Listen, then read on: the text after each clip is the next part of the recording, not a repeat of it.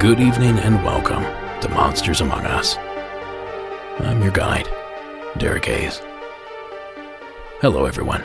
As you've probably already picked up on, tonight's a little different. We are actually dark this week, observing our scheduled mid-season break. Just a little time for us to get caught up and take a little breather before we hit the back half of the season.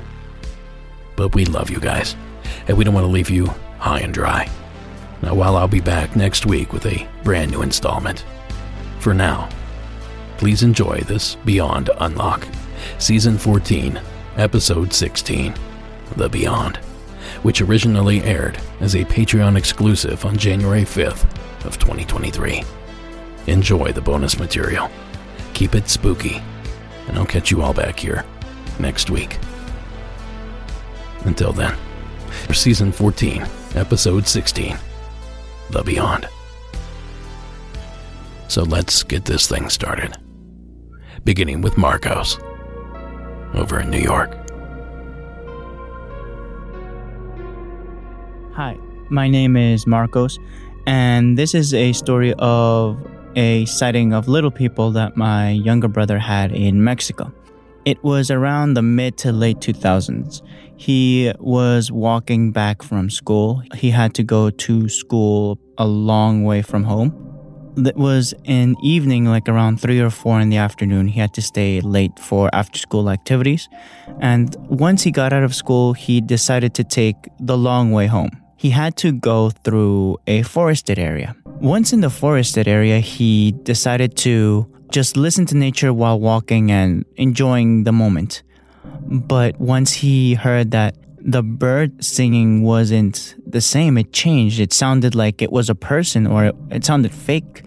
He looked around. He thought he was going to get robbed because he was in Mexico. He thought he was going to be attacked by highwaymen, basically. Once he heard that, he decided to run.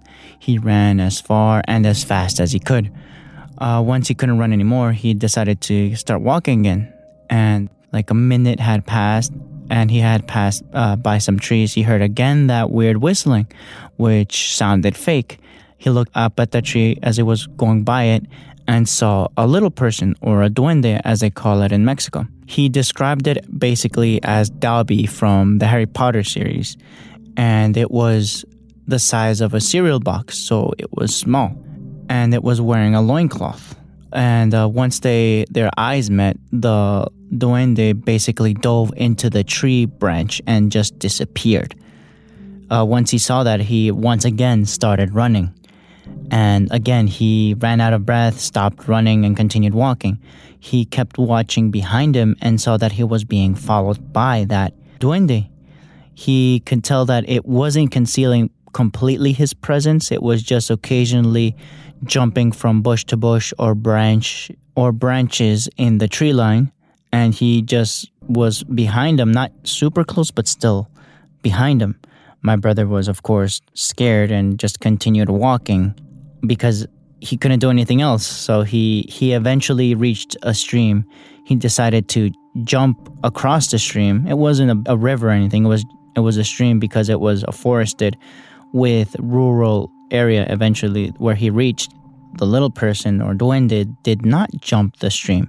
He stayed on the other side of that waterway, but he would still be able to perfectly conceal himself within seemingly impossible bunches of grass or bushes, which my brother could tell were much smaller than the duende.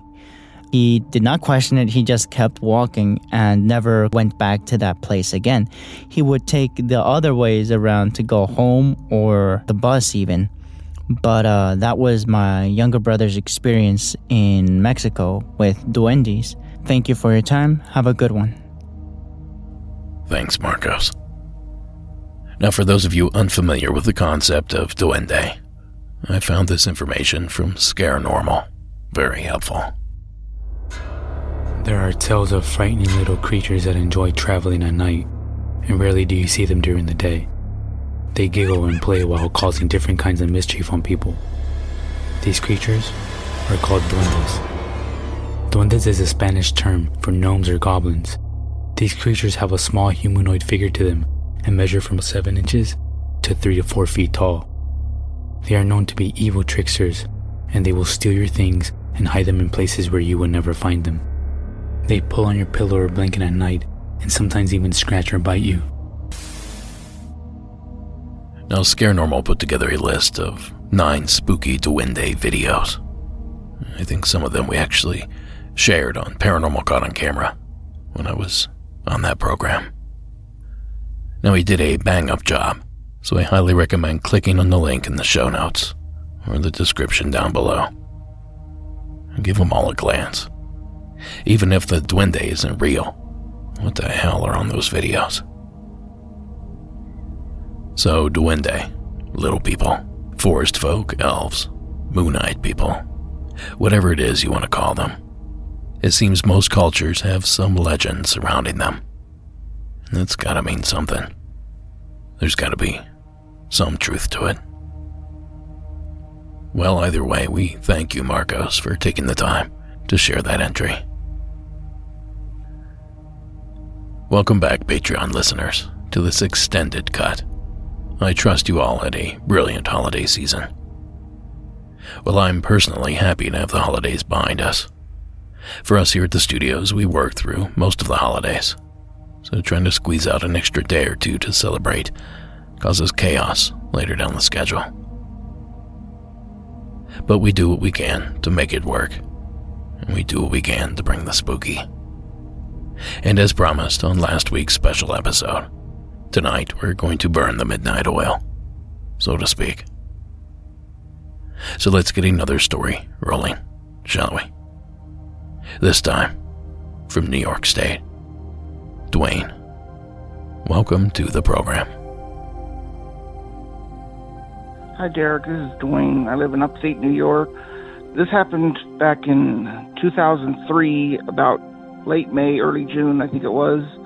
I was moving back up here from California due to a job, and I was passing through Interstate 80 going east through Nebraska, and I happened upon a convoy of military vehicles, and I wanted to get around them as soon as possible, so I went around them. There's 3 Hummers in the back with a guy at each turret mounted on the top. Then there was like a cargo truck, and then 3 Hummers in the front with guys at turret. And as I was passing, I happened to look up in the air, and there was a black helicopter flying around in circles. I don't know what it was, but it's been with me all this time, and so I don't know what it might have been, but it was awful suspicious. Thanks for your time. I love your show. Bye. Thank you, Dwayne. You know, when I was a kid, the black helicopter thing seemed to be a bigger deal than it is now. And I think I might know, at least for me, why that was. When I was a kid, maybe 10 or so, during the summers, we would often spend most of our time alone. My dad was at work. My mom worked a late shift, so she was probably asleep. We would just be messing around in the back 13 acres. Well, one summer I recall a large black helicopter showing up. And this helicopter was different because it would hover about maybe 100 feet above the tree line, which was only about 75 feet itself. Now, at first it was just one, but after a while we would see and hear others crisscrossing through the countryside. Now, we always thought it had something to do with UFOs, aliens. Maybe they were looking for an escaped creature of some sort.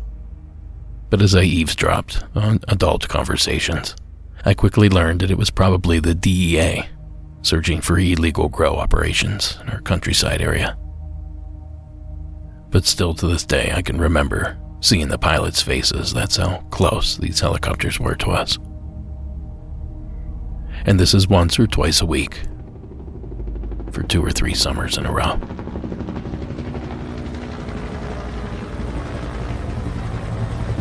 So I don't know if that helps you at all, Dwayne, but there's certainly something going on there. And as you guys find out when Shadows in the Desert finally releases, we had a run-in there as well. So until then, we'll shelve this topic, and we'll thank you, Dwayne, for sharing your entry. Well, now seems like an appropriate time to start talking Ouija boards. Please join me in welcoming Emma to the program. Hey there, Derek. I've been calling in a slew of stories as they've been coming to mind. I've been an avid listener to your show about the last 6 months, and it's definitely inspiring to hear how many other folks have weird stories, and it's been a pastime between my friends and I. One of us will start, and we'll just slowly make it around the table and hear everyone's weird experiences. But this is one of the first experiences I ever had in South Georgia when I was about 15. I had a friend who identified as a pagan at the time and had experimented a little bit with witchcraft here and there, and she brought a Ouija board over to my house one night, like I said, as we were teenagers. And at this time, actually, I had some personal things going on where, like, my estranged birth father was trying to contact me, and it was a kind of a complicated situation, and I really didn't know what to do as far as, like, should I interact with this person or develop a relationship, etc. So anyway, when my friend brought out the Ouija board, she didn't know any of this was going on and just invited me to ask it a question. She said I didn't have to ask it out loud, that we would just sit there with our hands, I don't remember what the object is called, but, on the device that moves. And now this is someone I trusted then and I would still trust now to not be messing with my head, basically. So we're sitting there, and in my mind, I just asked, is this a good idea, basically? I don't know why, but I got the sensation that whatever began moving our hands was my grandmother, who has passed over and who actually died around the time my mother, about a year or 2 before my mom was pregnant with me. And so she had met this man. So the Ouija board spells out 3 letters. As I said, my friend did not know what was going on, but the letters were the initials of my father. What was weirder is that he had started going by a different first name, and it included that name. It was like the name he was going by, then the letter of his actual first name, and the letter of his last name. And it very quickly said no and goodbye. It was so fast. It was, maybe the whole experience was about 2 minutes, and it really freaked me out, actually, but also, I don't know, I took the advice. Like I said, it felt like my grandmother, I want to use the word sinister, but more warning. It felt like she was warning me, like this just wasn't a good idea. We tried to, ask other questions, and the board wouldn't do anything, which also made me feel like my friend was not messing around with me, because to her, she thought it was just nonsense, and I didn't tell her that I felt like it was telling me something, because I didn't believe this board would do anything. I really thought nothing was going to happen. So just that randomly popped into my head while I was listening to your show today, and just wanted to share it. I haven't heard a lot of Ouija board stories necessarily, or even trying to contact the other side. So hope you can use this. Bye. Thank you, Emma. It's a planchette, the little board piece you're talking about. Everyone seems to forget what that part is called. But as for Emma's story, is that an eerie coincidence or a sign from beyond? Regardless of all that, we thank you, Emma, for taking the time to share your entry. It's always fun to have a good Ouija board story.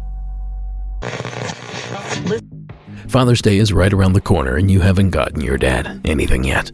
Well, don't worry. That's where the sponsors of tonight's show, Manscaped, come in. They're the best in men's grooming and have plenty of awesome products to keep your dad feeling fresh this summer. And dare I say, aerodynamic. Head on over to manscaped.com and use code MONSTERS for 20% off plus free shipping.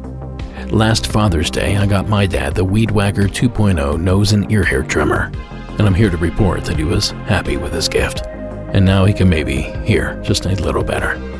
And I'd say the same thing about myself because I have one as well. So my nose hairs are sure to stay in check. While I'm on topic though, the Weed Whacker 2.0 is the best nose hair trimmer on the market and makes the perfect gift for your pops. Manscaped is the only men's brand dedicated to below-the-waist grooming, and their Lawnmower 4.0 trimmer is also awesome. It has advanced skin-safe technology to reduce grooming accidents, and the 4000K LED spotlight helps you get a more precise shave. Now, Manscaped also carries everything from cologne to beard balm, and a foot deodorant to groin wash, and their box sets make gift-giving even easier. So get 20% off with free shipping at manscaped.com by using code MONSTERS at checkout. Show your dad some love with a gift from Manscaped. Now, as always, supporting our sponsors supports the show. So thank you for listening. And back to that strange buzzing out in the yard. Now it's time to change things up once again. Kelsey from Pennsylvania. Welcome to the program. Hi, Derek. My name is Kelsey. I'm from Pennsylvania.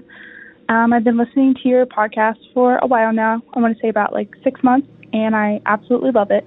I was just listening to, I think her name was Veronica, in Season 4, Episode 15, and she talked about how she was in her room at night sleeping, and she heard what she thought was one of her children say, "Mommy," and she went out and there was no one there.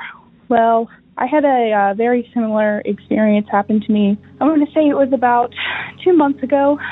So my niece stays with me throughout the week for virtual school with the pandemic and everything, and her parents have to work. So on the weeknights, she stays with me and my fiance.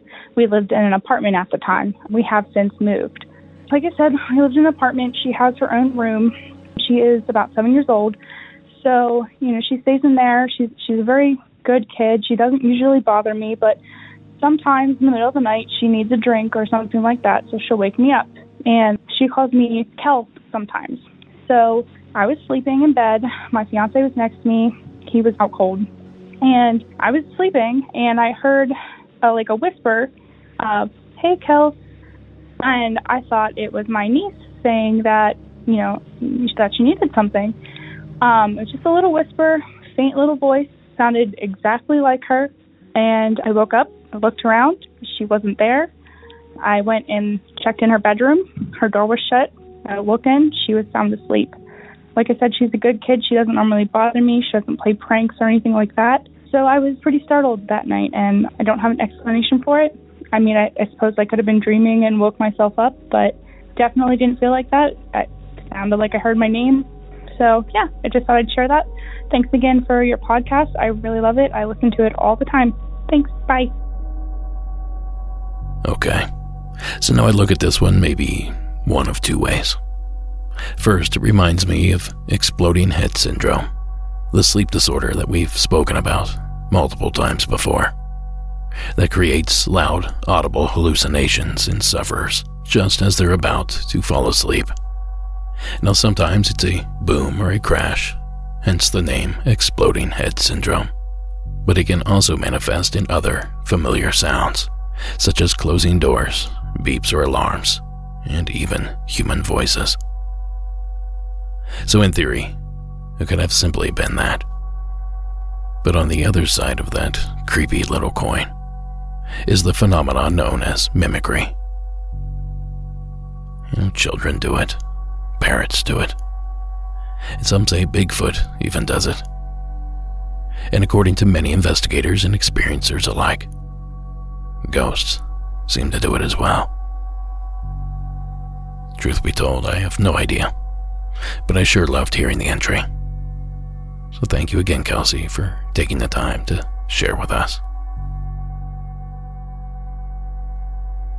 Now next up, we make our way to the Smoky Mountain region of Tennessee, where James is waiting with the story. Hey Derek, this is James.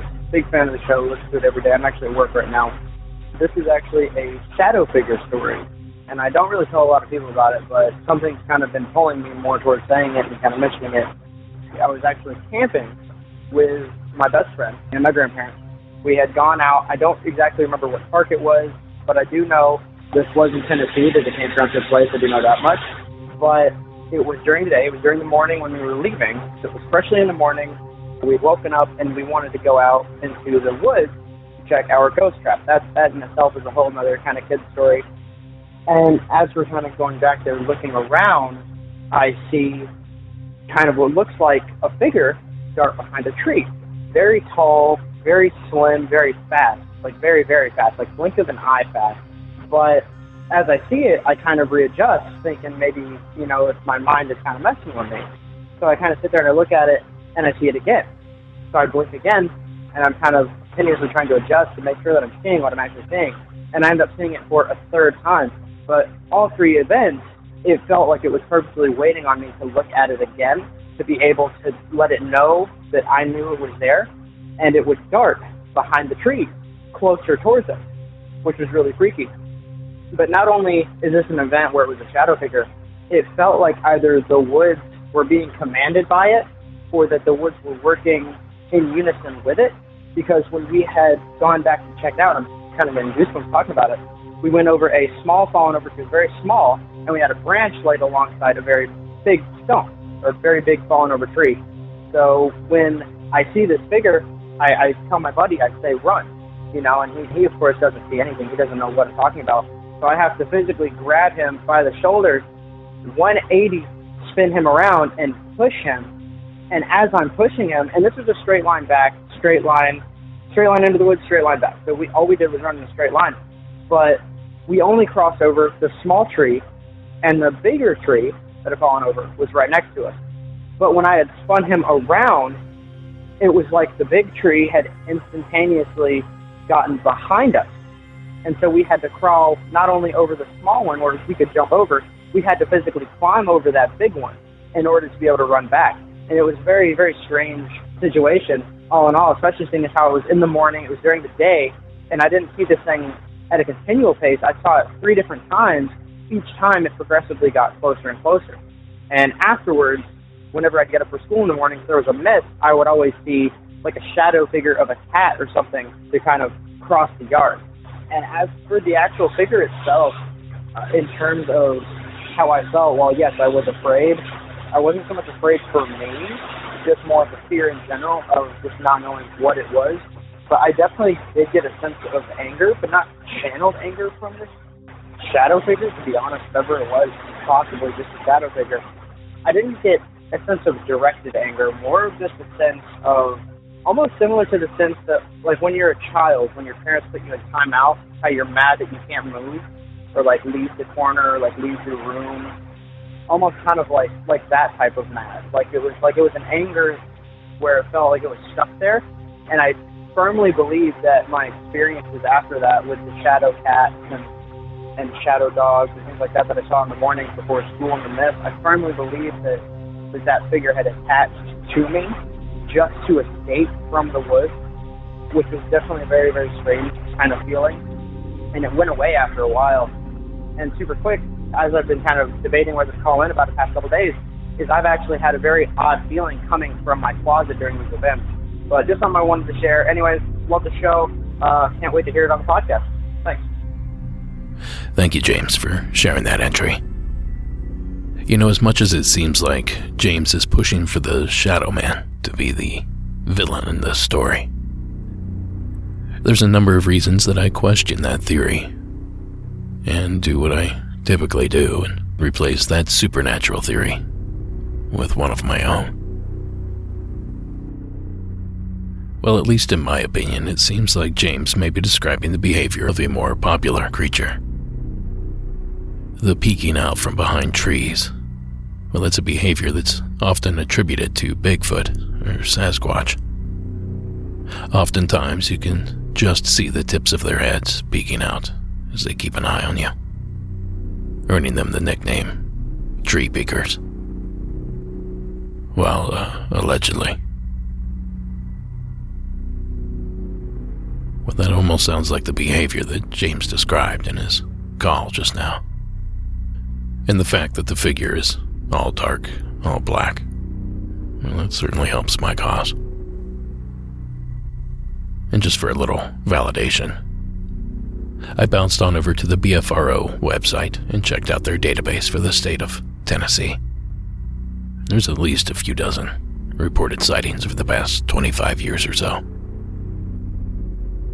And a few of these counties are somewhat heavy hitters. Campbell County with 3, Cumberland County with 3, Dixon County with 4, Hickman County with 3, Lawrence County with 3, Monroe County with 3, Rutherford County with 3, Sumner County with 3, Tipton County with 4, and Sevier County, I think that's how you pronounce that, along with Wilson County, coming in with a whopping 6 sightings. My point here being that there may or may not be Sasquatch in the volunteer state. Now, I did some digging trying to find some news stories or some information on tree peeking. We kind of come up dry. But I did find something that I was reminded of that I saw back in October. It's a Bigfoot sighting, filmed in the state of Tennessee. A town called Baxter, to be specific. And it was posted on YouTube back on October 26th of 2022 by a man named Clay Shiner. The description that he gave simply says, Bigfoot filmed on my friend's property by Daniel Whitehead, my friend/property owner, in broad daylight, just inside the tree line. And since this isn't a visual medium, I won't spend a ton of time on this video. But I will say there's an attribute here that's striking. Now, it's just as Clay said, it's a dark figure, humanoid in shape, just inside the tree line, backlit by the setting sun. And the creature kind of shifts back and forth, adjusting its weight from one leg to the other. And that's when it reaches out with an exceptionally long, ape-like arm and grabs the tree next to it and pulls its body over. Now, having worked with special effects and making my living as an artist, I can see how this could be faked. But if it is, it was certainly clever of them to include that detail. So anyway, pull over the car, stop jogging, or stop making dinner, whatever you're doing, and check out this video. You can find the link in the show notes. Let me know what you think. Rocky Top Bigfoot. Or as James claims, a Shadow Man. Either way, we love the story, James. Thank you so much for taking the time to share it. Now up next, we visit the state up north, where Cassidy is waiting with a tale. Hi, Derek. My name is Cassidy. I'm from Southwest Michigan, and I had a couple stories to tell you today. Both of them involve my friend. I'll just keep her name anonymous for the story just because. But we both are super into creepy stuff, scary movies, everything like that. And there is a cemetery that I would always drive by going to school and stuff, and it's called Mount Hope Cemetery, and it's located in Middleville, Michigan.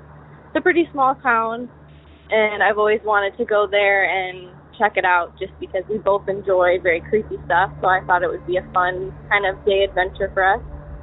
And the main part of the cemetery when you drive in is mostly new gravestones, and as you go farther up, the cemetery kind of ends on a hill, and the further you walk up the hill, the older. We were just walking around, kind of just strolling, and we keep walking, and up on this hill it's not mowed or upkept or anything like that. It's very like high grass and lots of weeds and thickets and everything like that. And we noticed that there's some headstones that are up on the hill that have been broken off, and they're kind of laying there, or they're so old that you can't even read what is on them anymore. And we start walking up the hill, and obviously our legs get all scratched up, and it's kind of a struggle. But once we get to the top of the hill, which you can't really see the top from the bottom of the cemetery, but once we got up to the top, we saw this wooden cross that was cemented into the ground. And I was a little freaked out, and she was kind of freaked out, but she has a little bit more courage than I do. And she went up and just kind of looked at it, and there was some ropes hanging from it. And this looked fairly new. It didn't look like it had been there for a long time at all.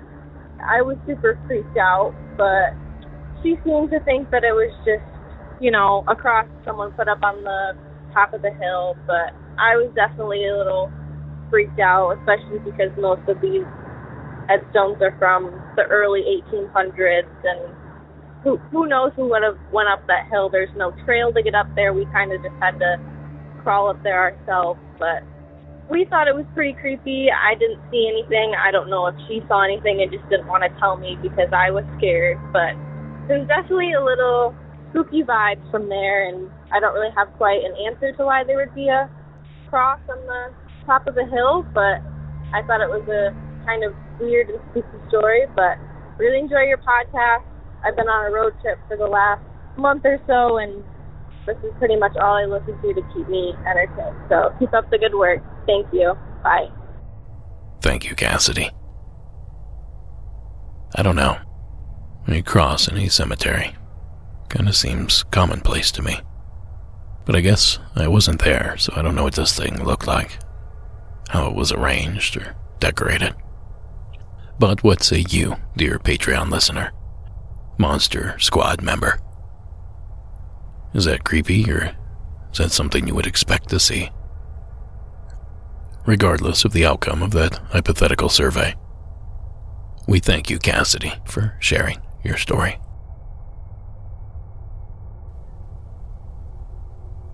Now let's once again explore an aerial mystery.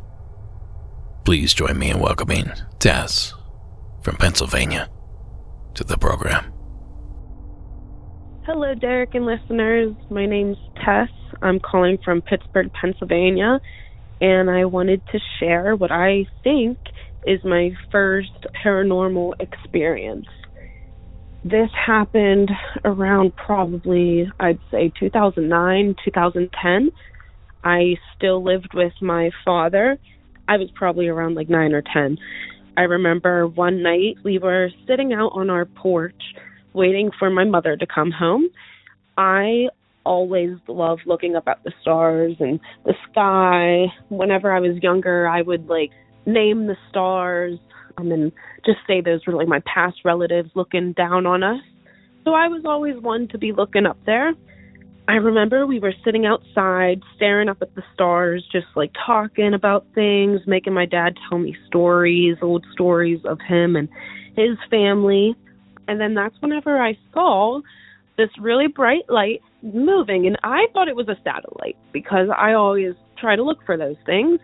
So I thought it was a satellite. It was going at the same speed. It was going in a straight line. I made my dad look up, so we were both watching it, and all of a sudden it stopped. Totally dead stop in the middle of everything. And I nudged my dad, and I'm like, oh my God, it stopped. Do you see that? And he's watching it the same with me. And next thing we knew, it did a little circle, like a U-turn, how a car does a U-turn. That's what it did. And it started going back in the direction that it was flying from in the first place. I was definitely spooked because I looked at my dad and I was like, that's not an airplane. And he looked at me and he said, no, airplanes don't stop and turn around. And I was like, and that's not a shooting star? And he said, no, not a shooting star. Shooting stars don't stop and turn around and switch direction. Well, whenever he said that, I was totally freaked out. I looked at him and I said, okay, we're going inside now. Like, I was terrified. And like I said, this was probably 2010, 2009. Ever since then, I have always brought it up to my father. My father is not the type of guy that is going to bull things. He has been a bodybuilder, so like nothing really scares him. But whenever he was spooked because of that, it definitely scared me. And ever since then, I always bring it up to him like, hey, remember that one star that did a U-turn? And ever since then, he agrees with me. And then he still remembers it, and I always bring it back up to him just because it was like a little bonding moment over fear. Alrighty, that's the end of my story. I just want to say thank you again for this platform. Thank you for having a place that lets us be able to feel comfortable and share our story without anybody laughing at us. So yeah. Thank you, and thank you all the listeners for supporting this show, because I honestly don't know what I would do without it. Alrighty, guys, have a great rest of your day. Bye-bye. Thank you, Tess. You know, over the past couple months, I was lucky enough to make it back to Ohio a couple times to visit family and friends. And while I was back, I was talking with my dad, and he was telling me about an experience he keeps having. He's either bringing firewood in or something, and closing up for the evening, and he'll look up toward the western sky and see a strange light hovering above. Now, he's described it to me in all sorts of different ways, but what I gather, it's a glowing ball of white light with a green light on the top and a red light on the bottom, and it'll hover in place, then move several inches along the horizon, and then disappear. Now, according to him, this thing has been back several times over several months, and unfortunately, it was not around while I was there. But Dad did catch some video of it, and I will post that in the show notes to this episode, so you can have a look and see what you think. And I already ran through most of the obvious explanations. I got him to download the Skyview app, and he claims there's no celestial object in that area at the time. Due to the movement, it's not a plane. It's probably not a helicopter. And where he lives is fairly rural, so I can't imagine there's a whole lot of drones flying around either. But here's the interesting part. Tessa's phone call came from western Pennsylvania, somewhere in the Pittsburgh area, which is only about an hour and 25 minutes from where my dad lives. And of course, her experience happened a dozen or so years ago, but I thought the two were too similar not to bring up. So there you go, Tess. I know at least one other person that's experiencing something similar. Thanks for reporting what you saw.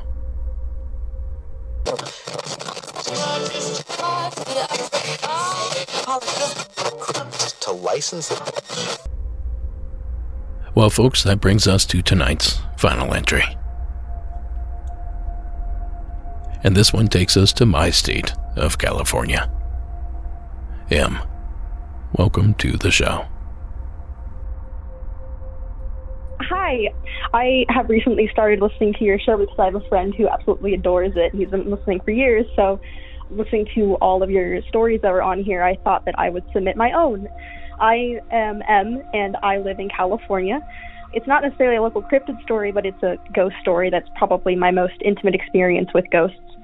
This is about maybe pretty soon after the pandemic started, and I was doing online schooling. So sometimes I just like not falling asleep in my bed. Sometimes I find like finding different spots in our house to sleep brings me, like the variation helps bring me a lot more comfort to when I sleep.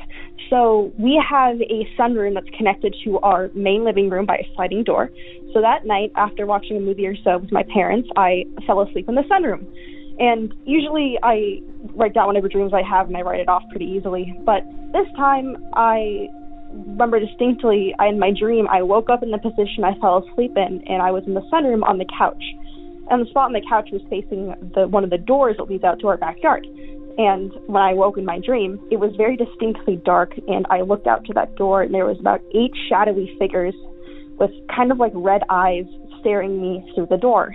And I remember distinctly thinking that these are dead people. So I get up and I start walking towards the door. And as I get closer, it's very, very hard to breathe. And there's kind of like a black film that's coming closer and closer around my vision. And in front of the door, there is a kind of like tub, like you would maybe store like things in your garage in. And as I'm walking closer, I recognize these as belonging to these people. And for some reason, I initially know that these people had died on a train accident. So I get closer and closer, and I'm trying to open this to give it to them, and then I wake up. And I usually don't wake up from nightmares or any like killer dreams like viscerally, but I remember just waking up and gasping and almost going into a panic attack. So I run to the house. It's about 5:30 in the morning. Tell my mom, because she's usually awake early, and play video games for the rest of the day until I have to go to school. So I messaged one of my friends who's also very spiritual. Our family's very spiritual. So I told my mom, and she was like, oh, yeah. But I messaged one of my friends, and I was like, hey, you have experience with seeing dead people every once in a while, so do you mind helping me look at this train accident? And we researched this train accident, and there was a train accident a while ago that actually happened locally, I believe. And the article had 8 people, and in my dream, or whatever it was, all the people were different sizes. So there was like some children, like figures, and some adults. And the article had entailed each of the 8 victims, and it matched about the description in terms of height. Like there were children, there was elderly people, there was adults. So I'm a little freaked out, but I was listening to your podcast, and I figured that I would maybe share this. Not something super, I guess, outstanding or unique, but it reminded all these ghost stories encouraged me to share mine. And I wanted to find the article again so I could reference it, but the particular article that I had found I could not find. So the closest that I found was the Amtrak accident that happened a while ago. So that is my story, and thank you for listening to this and possibly sharing this. I'm very much looking forward to listening to more episodes with my friend as he keeps encouraging me to listen to more. So thank you. Have a good day. Thank you for all your work, you too. Bye. Thank you, Em. I pride myself in trying to find some sort of correlation with pretty much any story that comes through our gates. And Em's was pretty easy. She spoke about a train accident, a crash, where people lost their lives and perhaps came back for one reason or another. Well, that instantly reminded me of a tragedy that took place in the late 1800s, all the way on the East Coast,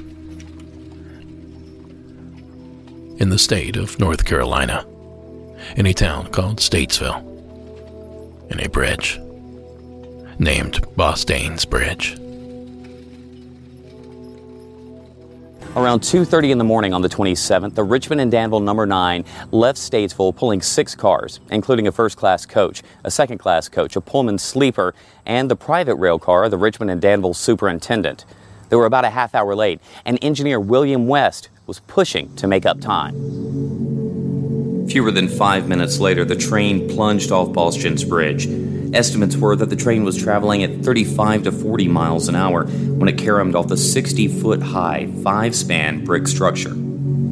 The sleeping car traveled 153 feet through the air before hitting the ground. The 30 survivors were cared for at the Bostain family home place nearby, or taken to Statesville to recover in private homes.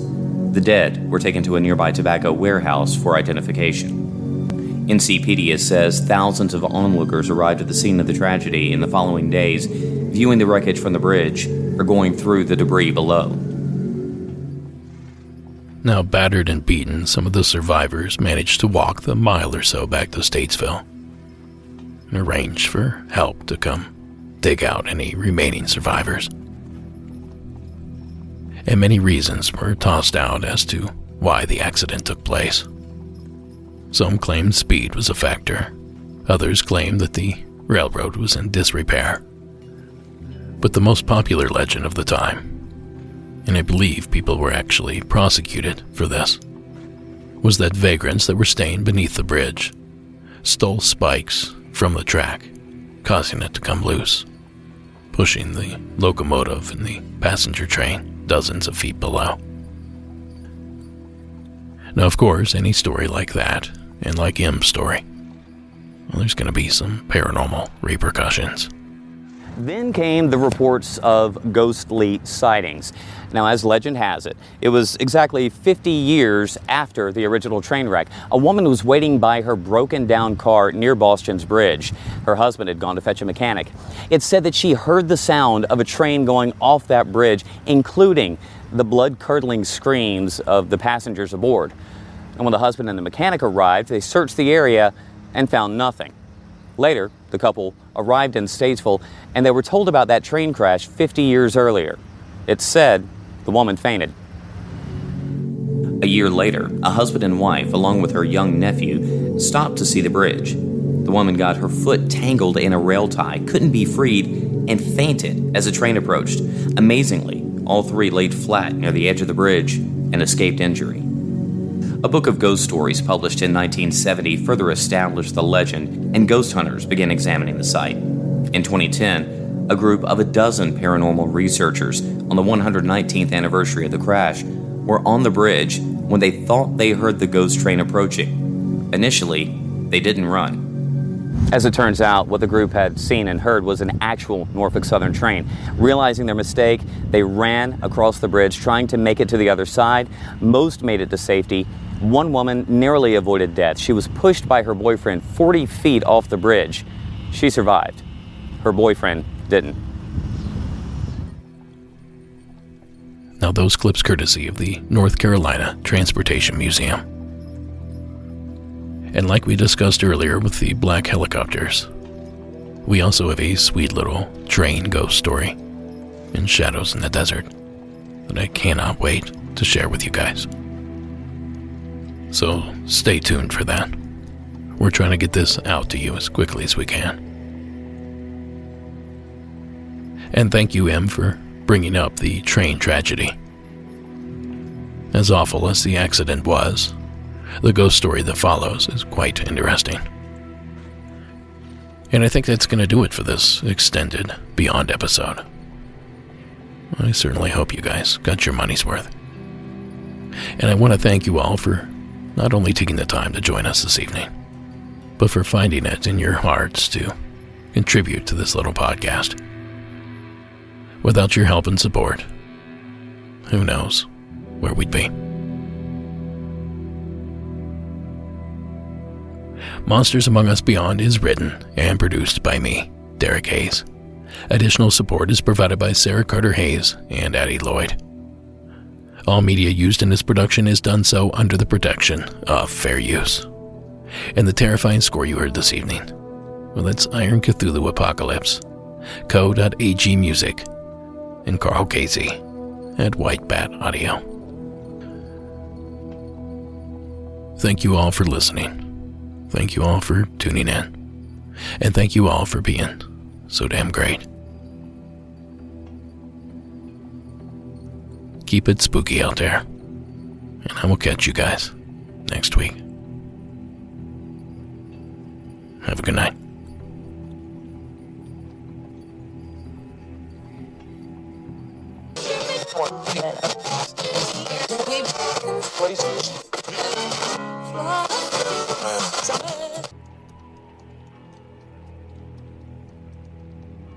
What are you still doing here? It's over. Show's done. Go home. It's over. Okay, fine. One more story. And I saved a strange one here for last. From the state of Idaho, please welcome Nathan to the program. Hey Derek, this is Nathan from Idaho. I just had a pretty short story I wanted to share from Maryland on Andrews Air Force Base. So, I don't know if it's exactly paranormal, but I was about maybe 12, 13, and I went over to a friend's house. And I was playing video games with him. We came outside, and we saw this red balloon just floating up. We didn't think much of it, but me my neighbor, whose name is James, and my neighbor's father, I forget his name, but we'll just call him Charlie.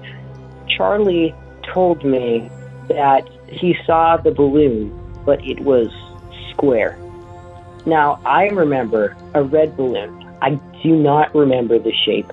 It was super fuzzy, which is weird because I very clearly remember it, unless my mind just poofed out of it. And it never seemed to go up into the atmosphere and pop.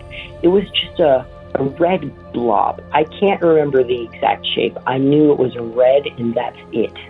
He confronted me with this, even though I'm 13, he's like, I can't remember his age, but he's way older than me because he's a parent of the guy I hang out with.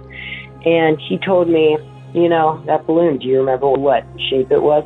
And I'm like, I don't. That's really weird.